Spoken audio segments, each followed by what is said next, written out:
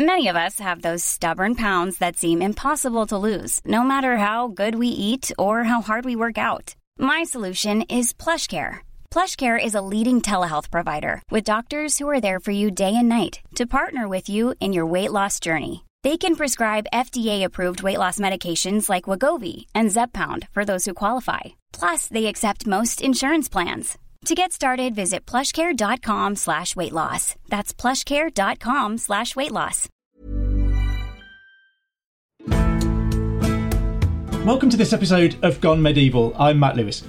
For the final part of our Wars of the Roses special, we're going to take a look at someone who is often divisive, I think misunderstood, either loved or despised, but who is also incredibly impressive. A person who we might even label as a winner, maybe the winner of the Wars of the Roses. Margaret Beaufort is the mother of Henry Tudor and the matriarch of England's most famous dynasty. But the story of her early life gives no hint of what would follow. I'm delighted to be joined today by Nicola Tallis, whose biography of Margaret, Uncrowned Queen, is a must-read for anyone interested in this period or in understanding the Tudors. Although why you'd want to understand the Tudors is beyond me, to be honest. Thank you so much for joining us, Nicola. Hi, Matt. It's lovely to be here with you today. Thank you for having me. It's an absolute pleasure. I'm going to do my best not to say anything horrible about Margaret Beaufort. I always tend to describe her as someone who I struggle to like because I'm a Ricardian and a Yorkist in the Wars of the Roses and all that sort of stuff. Yeah. I struggle to like her, but I find it impossible not to respect her and be impressed by her. Okay, I mean, no, that's fine. We can clash swords a bit. That's all good, isn't it? You know, if we all agreed on everything, then it would be really boring, wouldn't it? So it's always good to have a bit of controversy. But I am right Absolutely. Where Margaret Beaufort's concerned. Just warning you. Obviously. Just like I'm always right where Richard III is concerned. Yeah, of course.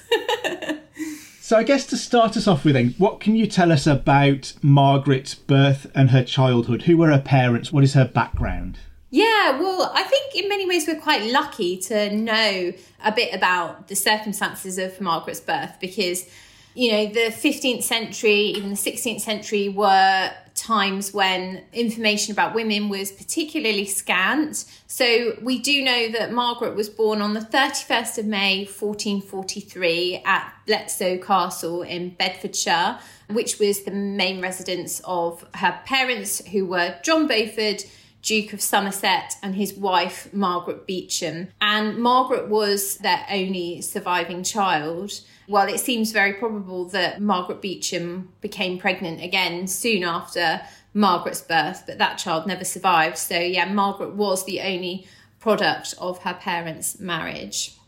Her father did actually also have an illegitimate daughter as well, I should say. And, you know, Margaret's mother later went on to remarry, and so she had another child, and she also had children from her first marriage. So Margaret was sort of surrounded by a number of children and did sort of grow up in quite a happy family environment, I think it's fair to say.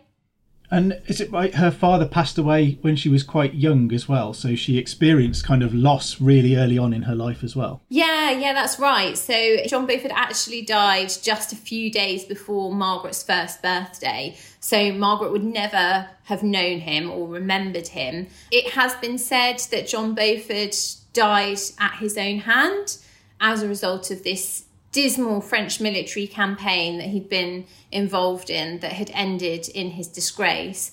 We don't really know that for sure. I suspect that that probably was the case because even though, as you know, suicide was considered to be a mortal sin in the medieval period, I think the fact that a lot of the chroniclers kind of skim over his death is kind of a bit suggestive that there was something not quite right and something a bit shady there. So I suspect that this probably is what happened. He probably did take his own life. But yes, Margaret, through his loss, I suppose, and the loss of subsequent male figures in her life, I think she learned quite early the unreliability maybe of a man's protection, and certainly became quite independent at an early age as well. And I think that perhaps we could say that that stems back, you know, from these early examples, or this particular early example in her life.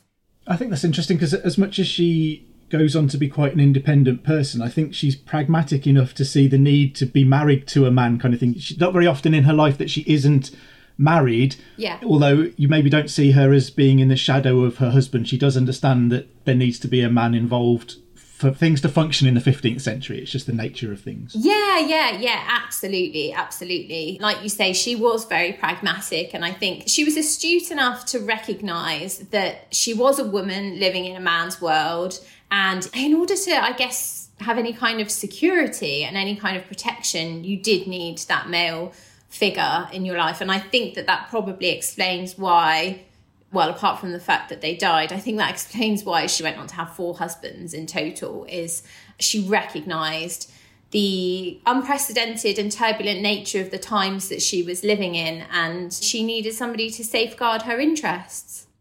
And Margaret is kind of thrown into the turmoil of the Wars of the Roses at a very young age. You mentioned 4 marriages there, so there's that first marriage to John de la Pole. If you could talk to us a little bit about that, because that quite often gets sort of overlooked, the fact that she was thrown into this situation with the de la Pole family quite early on.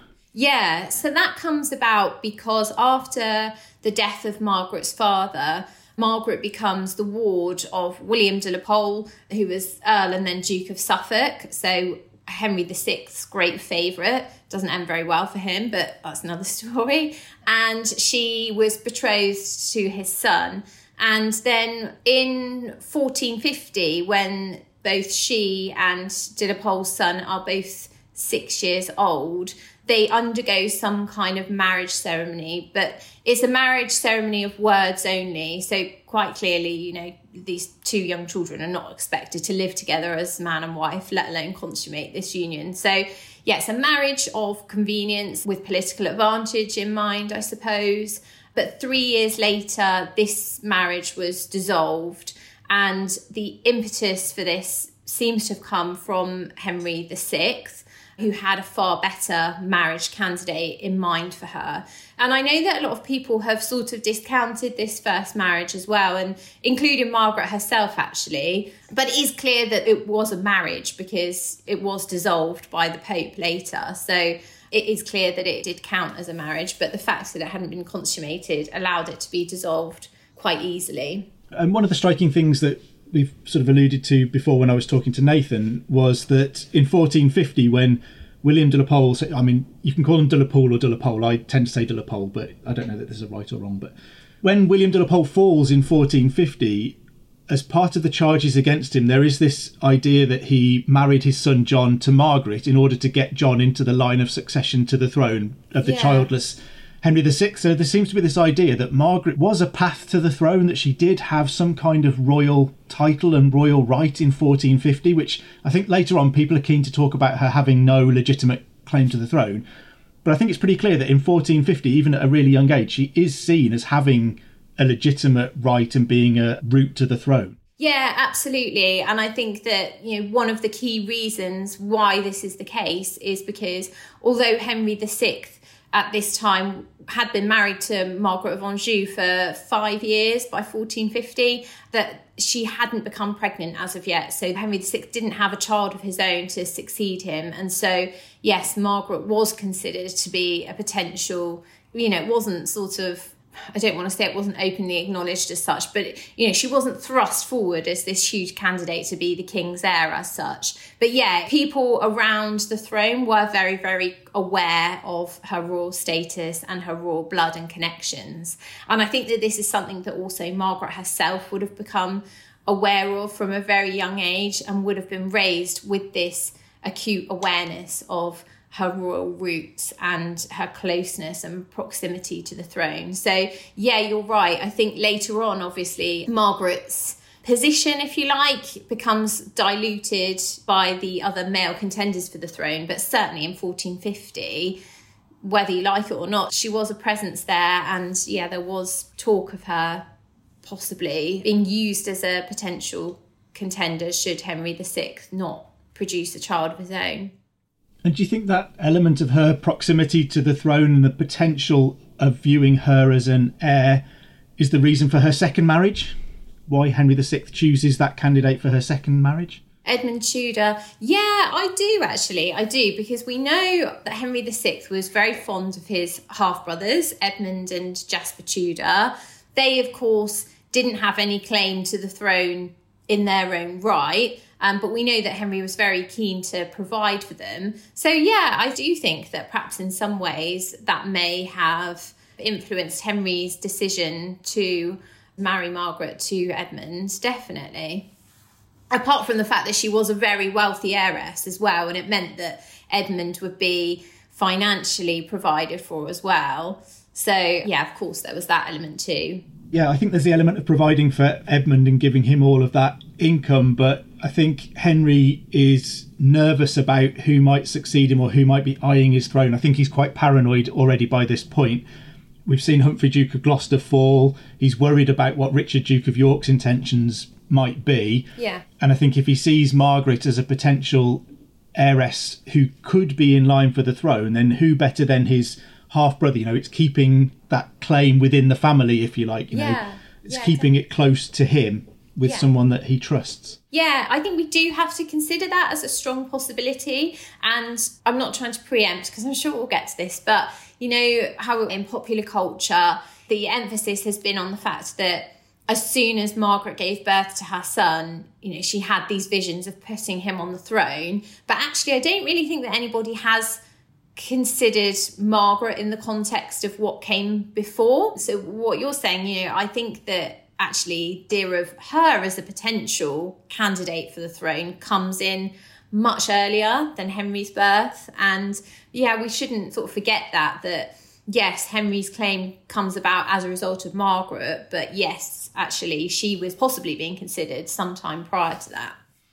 And Margaret's marriage to Edmund, it's fairly short-lived. It's problematical even by the standards of the time. She's 12 when they're married. They consummate the marriage early on. Edmund, I think, is in his mid-20s. So he dies fairly quickly and leaves her pregnant. What kind of situation does that leave her in? And she gives birth to her only son, Henry, in 1457. What kind of situation does this leave her in? She was hugely vulnerable, because at the time that Edmund died, so Edmund dies on the 1st of November at Carmarthen Castle. Bishop Fisher, Margaret's friend and confessor, tells us that he died of the plague. I know Nathan's got another theory on that. I don't know whether he mentioned that in your recording.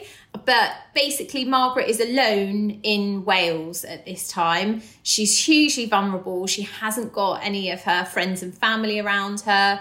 And the only person that she has to call on is her brother-in-law, Jasper Tudor. And the Tudor brothers seem to have been very close to one another.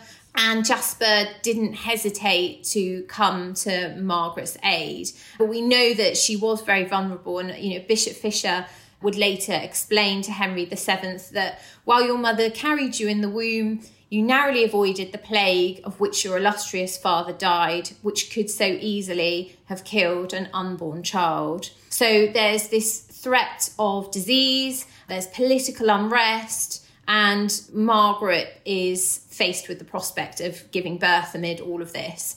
So fortunately for her, Jasper Tudor does come to support her, and he takes her to Pembroke Castle, his stronghold, which is a little over 2 miles away from Lampthe, which was a regal bishop's palace that Margaret had been living in until this point.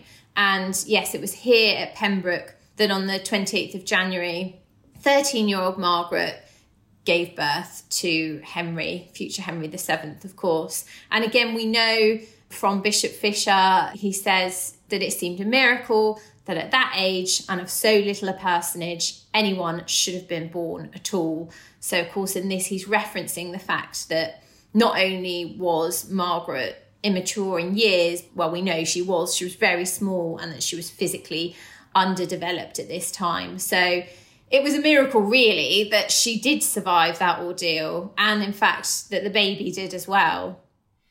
And I know it's impossible to kind of diagnose anything medically at any kind of a distance, but we know that Margaret never has another successful pregnancy for all of her life. And is there some sense that perhaps being pregnant so young damaged her either physically or emotionally? She didn't want to go through that again, or her body wasn't able to go through that again? Yeah, I think definitely it scarred her emotionally. And, we see this in particular when years later, Margaret's granddaughter and namesake Princess Margaret was being proposed as a bride for James IV of Scotland. And, she urged Henry VII not to allow Margaret to be sent to Scotland to consummate this marriage too early in case, she was injured.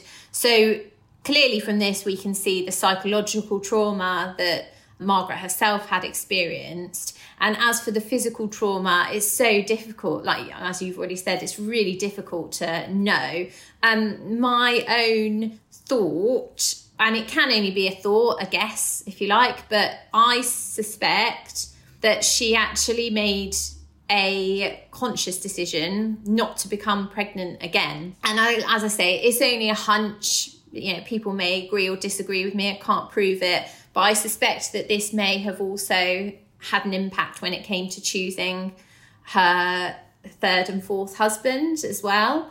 So, who knows? 500 years later, who knows? But I certainly think that she wasn't keen to repeat the experience of childbirth again. And who can blame her? Absolutely. It's not hard to imagine the kind of trauma that she'd gone through psychologically and physically and the effect that must have had on someone. Yeah.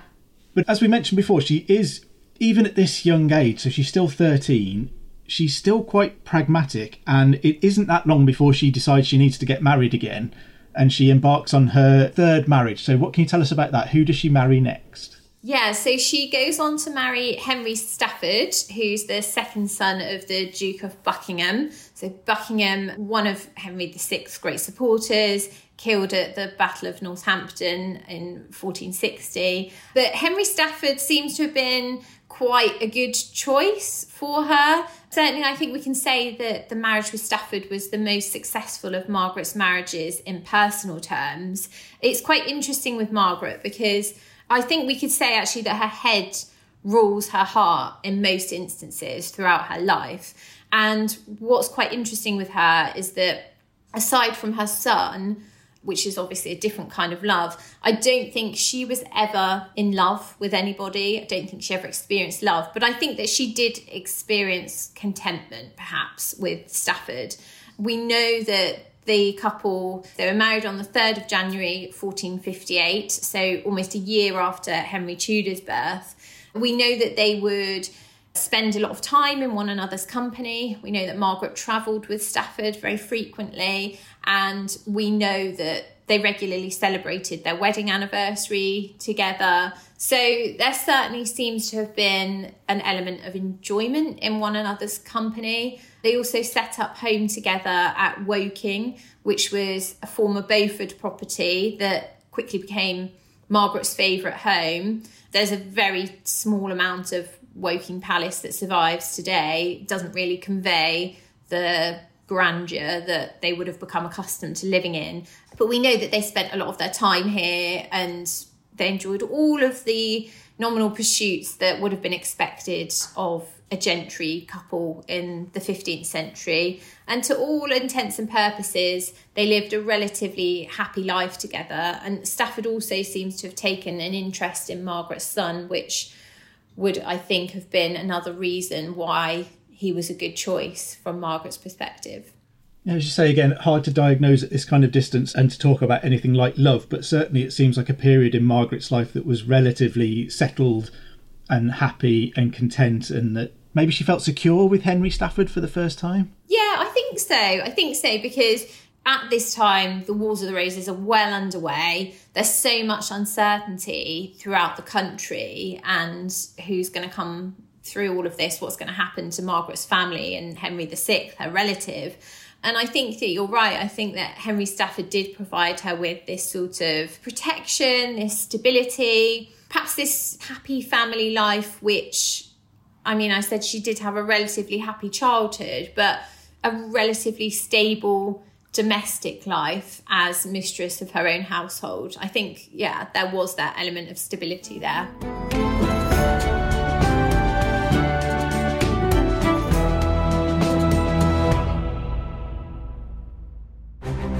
Hello, I'm James Rogers, and over on the History Hit Warfare podcast, I bring you cutting-edge military histories from around the world. Why was Sitting Bull such a remarkable leader? What was Napoleon's greatest ever battle?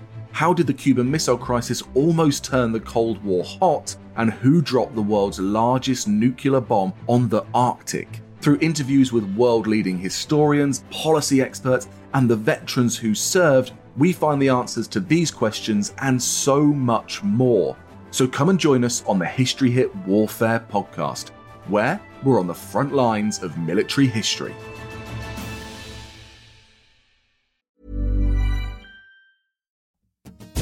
Hey, I'm Don Wildman, and on American History Hit, my expert guests and I journey across the nation and through the years to uncover the stories that have made the United States. From first flight to first ladies, from stitching the Star-Spangled Banner to striking gold in California, to shooting for the moon with Apollo, we've got you covered.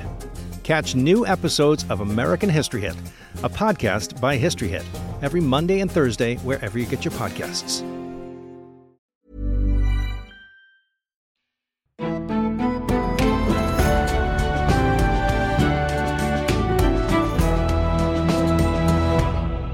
But like almost everything for Margaret, it doesn't really last very long. Her happiness doesn't seem to endure very long. What happens to Henry Stafford?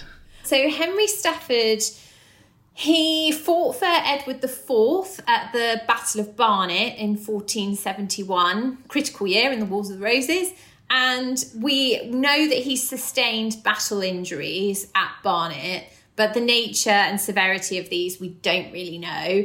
But very sadly for Margaret, he died on the 4th of October, 1471, possibly as a result of these battle injuries, but we don't really know for sure. But unfortunately, that brought an end to Margaret's marriage. And quite interesting that she's often viewed as this arch Lancastrian loyalist, but her husband is killed fighting for the Yorkist cause, and it's hard to imagine that they didn't have a conversation about who they were going to back and how all of this might play out. So in this critical period of the Wars of the Roses in 1471, we do see this arch Lancastrian, probably pragmatically, you keep using that word for Margaret, but throwing her lot in almost with the House of York at that point. Yeah, I think so, because Henry Stafford had fought for Henry VI at Towton, which had obviously come before, and he'd been pardoned by Edward IV as a result of this. And I think Margaret and Stafford had to do, I don't want to say they'd had to do a great deal of grovelling to Edward, but I think Edward IV was definitely mistrustful of them, and who can blame them, given both of their backgrounds, really. And so I think that they'd had to work hard to ingratiate themselves with Edward.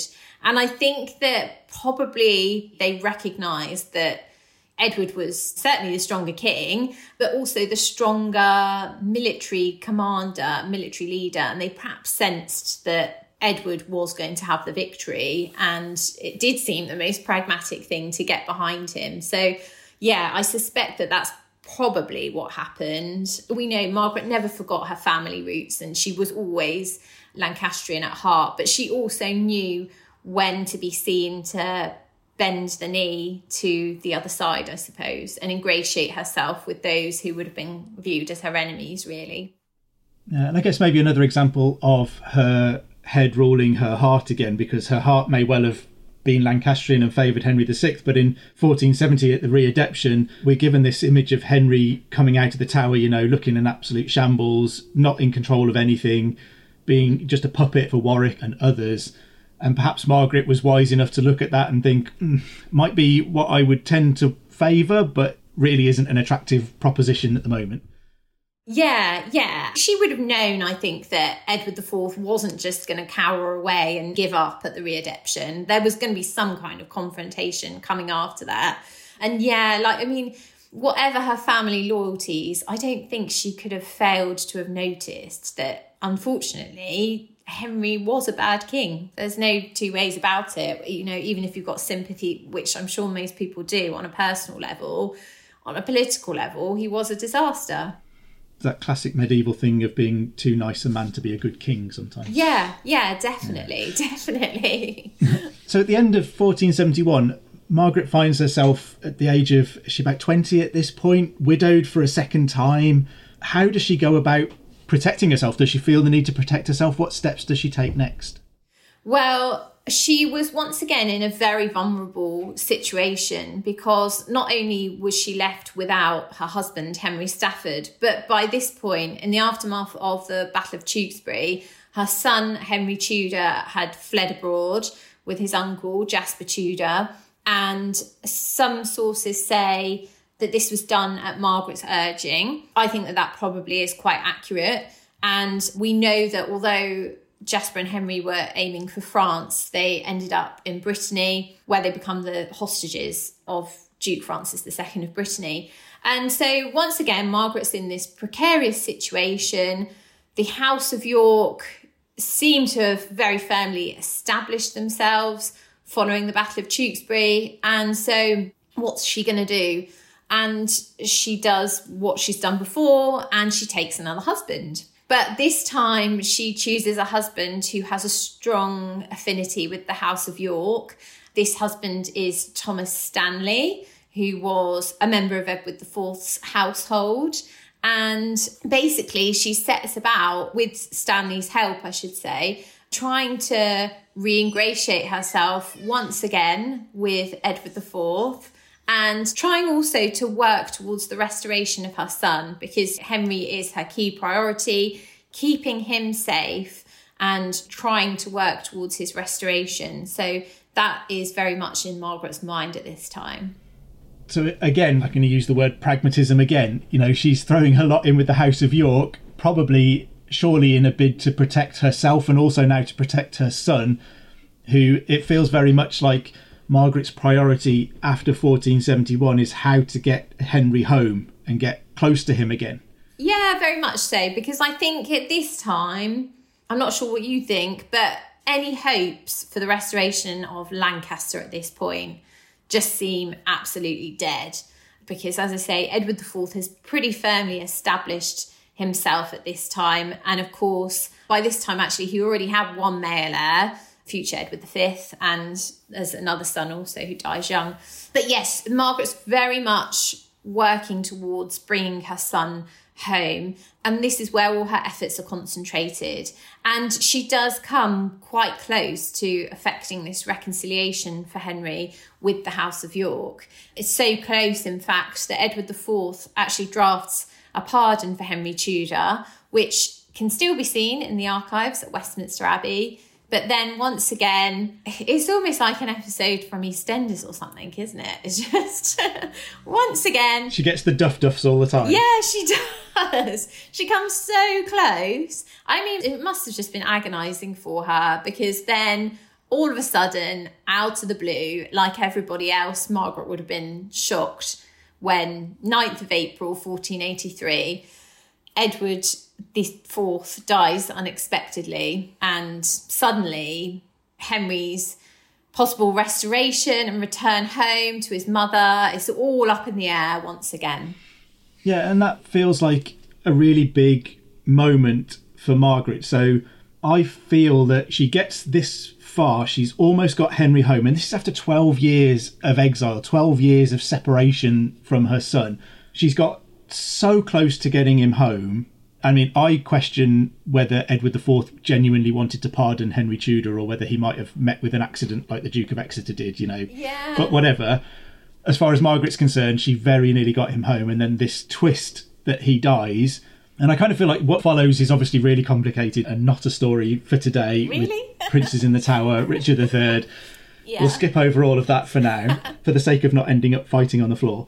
But I think the bottom line is whatever happens after Edward IV dies, Margaret has lost the opportunity to get Henry home, because either you've got a minor on the throne who is not going to be having a government that's going to be looking to invite back rebels and exiles and potentially import trouble. But I think you've also got, when Richard III becomes king, you've then got another new king on the throne, again, not going to be looking to import trouble, problems. He's on the verge of confrontation with France and all of that kind of stuff, and everything is so unsettled that in 1483 I don't know that there's a situation in which Henry could have come home, but I feel like Margaret had then reached the end of her tether after 12 years and coming so close. She just snapped, and I think in 1483, I mean, you're here to tell me what you think, and I'm rattling away about what I think. No. But I feel like at that point Margaret that's when she decides to take matters into her own hands.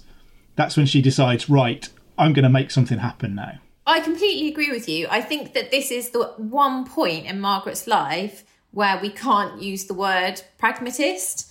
I feel like all of her behaviour up until this point has been, pragmatic, focused on keeping her safe, keeping her son safe. And I think that really this was the straw that broke the camel's back, and it was one step too far.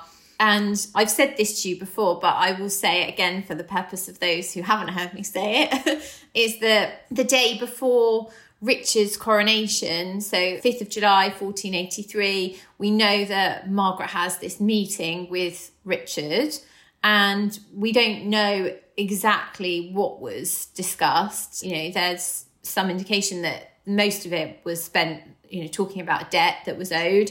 But I'm sure, I find it impossible to believe that Henry wouldn't have come up throughout the course of this conversation. And I'm convinced that during the course of this meeting, Richard said something to Margaret that she didn't like, whether it was, Richard was refusing to stand by the pardon that Edward had drafted, or refusing to offer the same kind of assurances for Henry's safety, something. And that flicked a switch in her mind, and she thought, okay, well, what have I got to lose? And she sees this opportunity, takes this opportunity to rebel against Richard. But I'm convinced that 5th of July was the turning point, because obviously, as we know, it doesn't take long after Richard's accession for Margaret to turn against him. And it wouldn't surprise me if even the next day at the coronation, when she's carrying Queen Anne's train, the cogs are turning in her mind, and she's already thinking about rebellion at this point. Yeah, I think that's the case. I mean, as you say, we've got this meeting the day before. I think it's impossible not to imagine that they talked about Henry coming home, even if it's in passing. Yeah. And I kind of feel like at that point, even if Richard had said, do you know what, you're going to have to wait a bit till things settle down. Yeah. I think Margaret is still going to have thought, no, I've waited long enough. I'm not waiting anymore. Yeah, I agree. I think her patience was exhausted by then. We have to remember that she'd barely seen her son. She barely knew her son. He'd been taken from her in one way or another, at various points throughout her life and his life. And they'd barely spent any time together. And I think, she threw caution to the wind at this point. I think she actually, I don't know if it's the right terminology to say that she lost her senses at this point, but I think at this point her heart was dominating her head, and she just desperately wanted her son home, and she didn't really care by what means she was going to get that. And so she famously gets embroiled in these October rebellions against Richard III in 1483, which I think, as you say, if you work backwards in terms of organising a rebellion to take place in October, she must have been planning some of this, because there's a Brittany leg to all of this as well with Henry, as well as the coordination within England. If you start mapping that backwards, it must have started fairly soon after Richard's coronation in July to have it all lined up to take place in October. So I think she's made a decision pretty quickly that she's going to be opposed to Richard. So then we end up with a situation 2 years after this, 1485. So Henry then becomes after October, becomes the main opponent, the main threat to Richard III's crown, and is set up as a potentially a viable alternative king to Richard. And we know that he arrives in England in 1485. We have the Battle of Bosworth, 22nd of August, 1485. So let's deal with what is probably still the elephant in the room here. Is Henry becoming king at the Battle of Bosworth the realisation of Margaret's lifelong dream to make him king? Sorry. No. No, it only comes about in 1483 when she sees an opportunity, and that is it. There is no evidence. Well, it just didn't happen. No, there's no evidence that she, from the moment of his birth, she's thinking, oh, it's Henry's divine right to be king, and what can I do to get him there?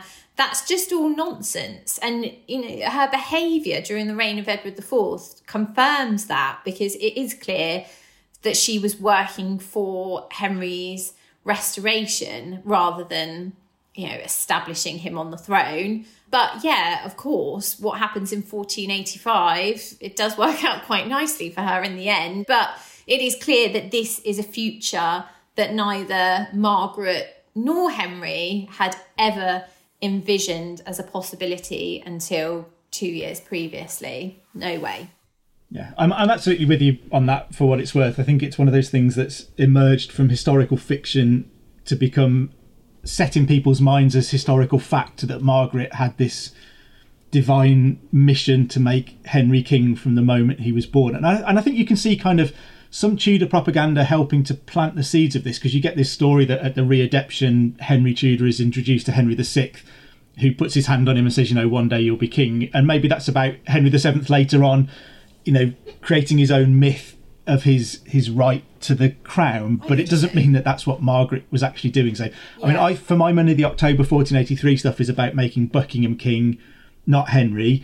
And the idea of making Henry king only arrives after Buckingham's execution in 1483. Buckingham is Margaret's nephew. They're related. I think she's negotiated a deal with Buckingham to get Henry home when Buckingham is king. Oh, that's really interesting. Only after Buckingham's death does she start thinking about Henry as, well, the only other way she can get him home then, there's no other alternative, is to make him king. Because I think with Buckingham, in October 1483, how does Buckingham improve his position? He's second in command to Richard, and I don't think he makes himself any better off by being second in command to Henry as king, who's a man he doesn't know, he's never met, doesn't know anything about.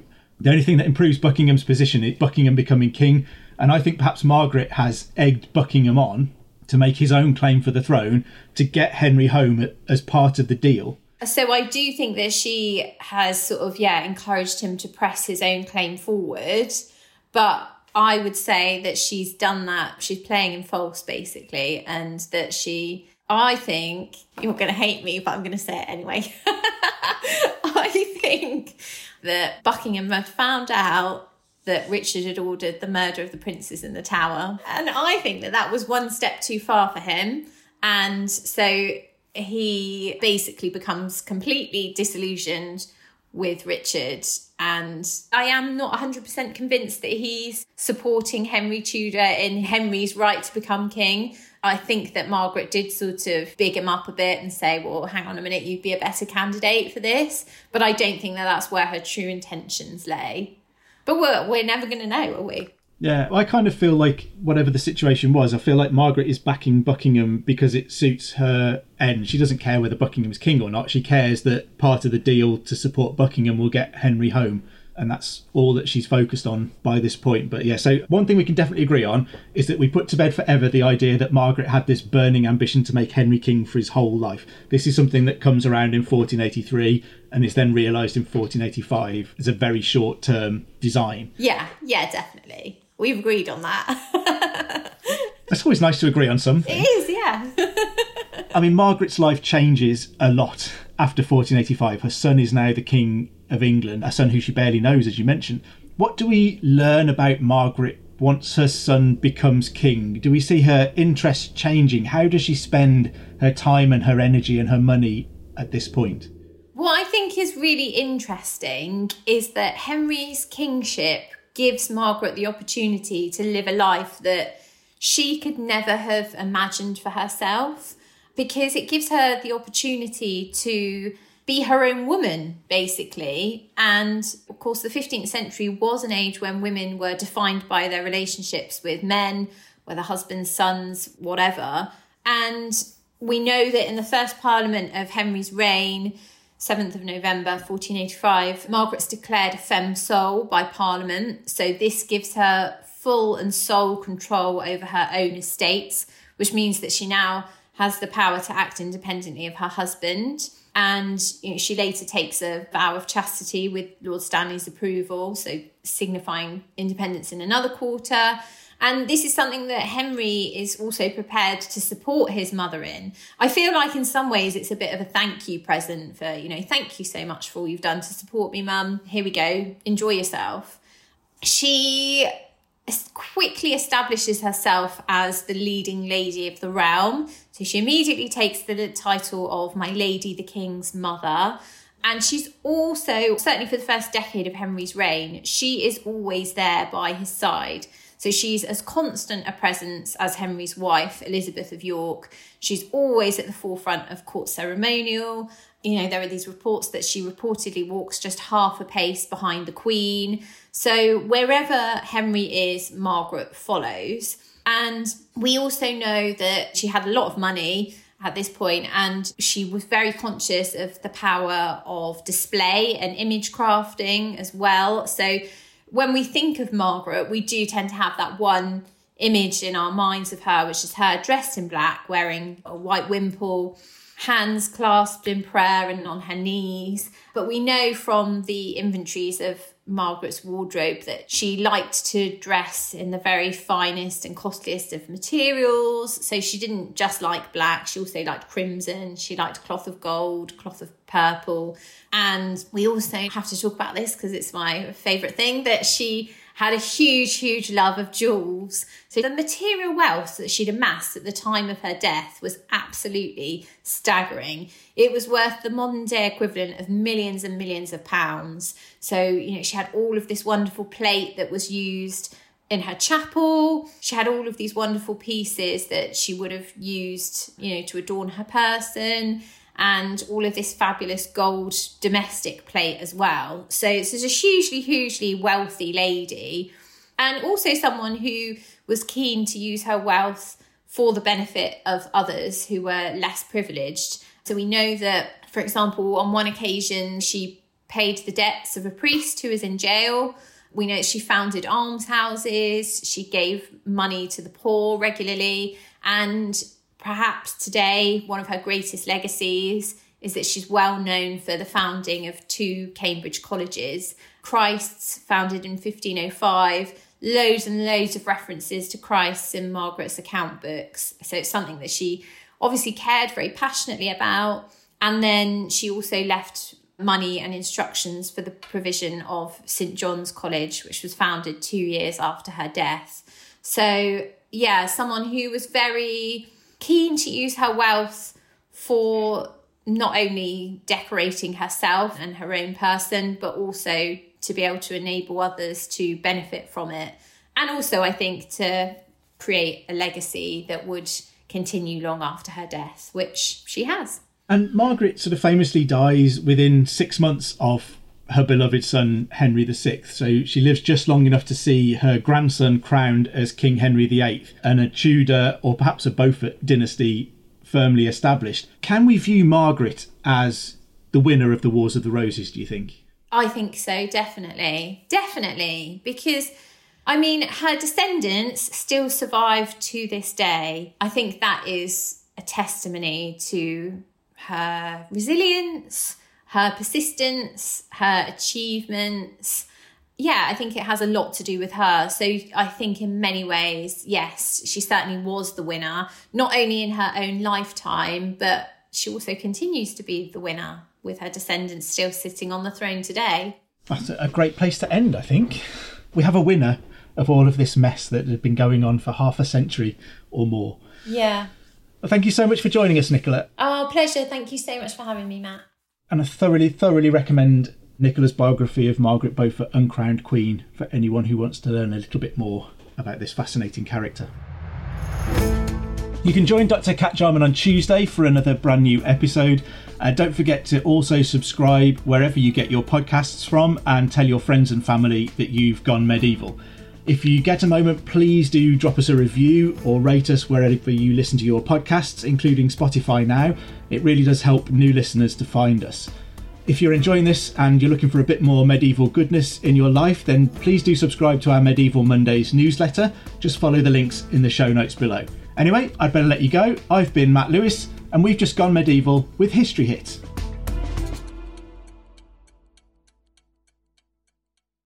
Thank you for listening to this episode of Gone Medieval. Please follow this show wherever you get your podcasts. It really helps us out, and you'll be doing me a big favour.